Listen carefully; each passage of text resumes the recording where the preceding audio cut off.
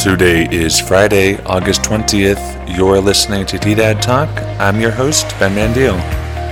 Today's podcast is sponsored by the 111th Annual Trinidad Roundup Labor Day Rodeo and Festivities, which will be held Saturday, September 4th to Monday, September 6th at Phil Long Toyota and the Los Animas County Fairgrounds. Tickets cost $5 for kids and $10 for adults.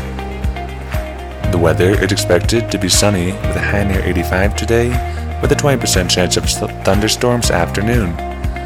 Tonight is expected to be partly cloudy with a low around 55 and a 20% chance of thunderstorms.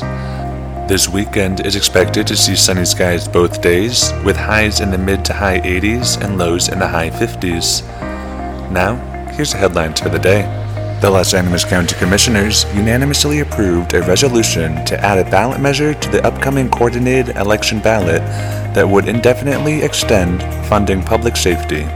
If passed, the measure would not add any new tax but would remove the 2028 expiration of 2017's Referendum 1A. This comes as uncertainty stems from changes coming from the State House and a rising crime rate in the county. New Elk Mine reported at least 3 cases of COVID-19 at its facility. Production is continuing, but with a reduced workforce until the week of August 23rd, when New Elk Mine is expected to return to its prior levels of production. The lost production could impact scheduling for its first vessel of steelmaking coal and has held discussions with its unnamed buyer on an adjusted timeline. A Trinidad man has been charged with animal cruelty after a caller reported he had attempted to hang his dog by Safeway.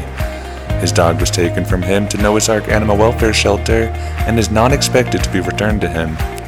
He was given a $1,500 cash or surety bond and is due in court early next month. A bird caused an outage of 3,000 SIEA meters in the Walsenburg area. San Isabel Electric Association announced Tuesday that a bird caused damage to equipment at a substation. Power was returned by 5:30 p.m. Tuesday. That's the news for Friday, August 20th. Tune back in Monday for more news impacting Los Animas County and Colfax County, New Mexico.